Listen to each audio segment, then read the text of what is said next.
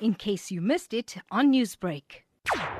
Two unknown suspects flagged down a minibus taxi pretending to be passengers, and they got inside and allegedly shot the driver without saying a word at a New Glasgow Road in Canelands.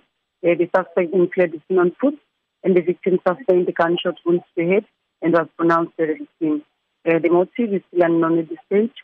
Pending our investigation, a case of murder was open for investigation at Verulam. Do police have any leads at this stage? At this stage, we are still busy with our investigation, and we are also appealing to anyone who might have information about the suspect to contact their local police station or our crime stop number on 08600 10111.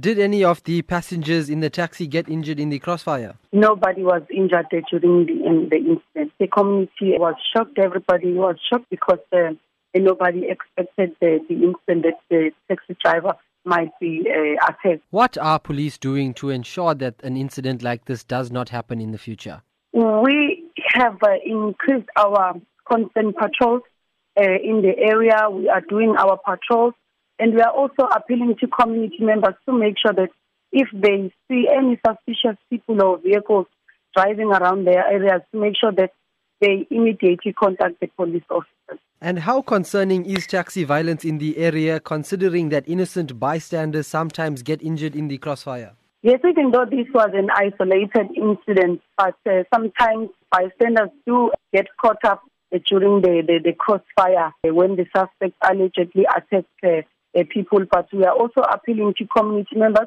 to make sure that when they see that they are being in that situation, to make sure that they took cover.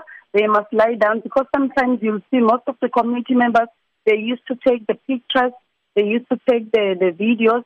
They must make sure and bear in mind that their life is more important than taking those pictures. They must make sure that they took cover so that they can be safe.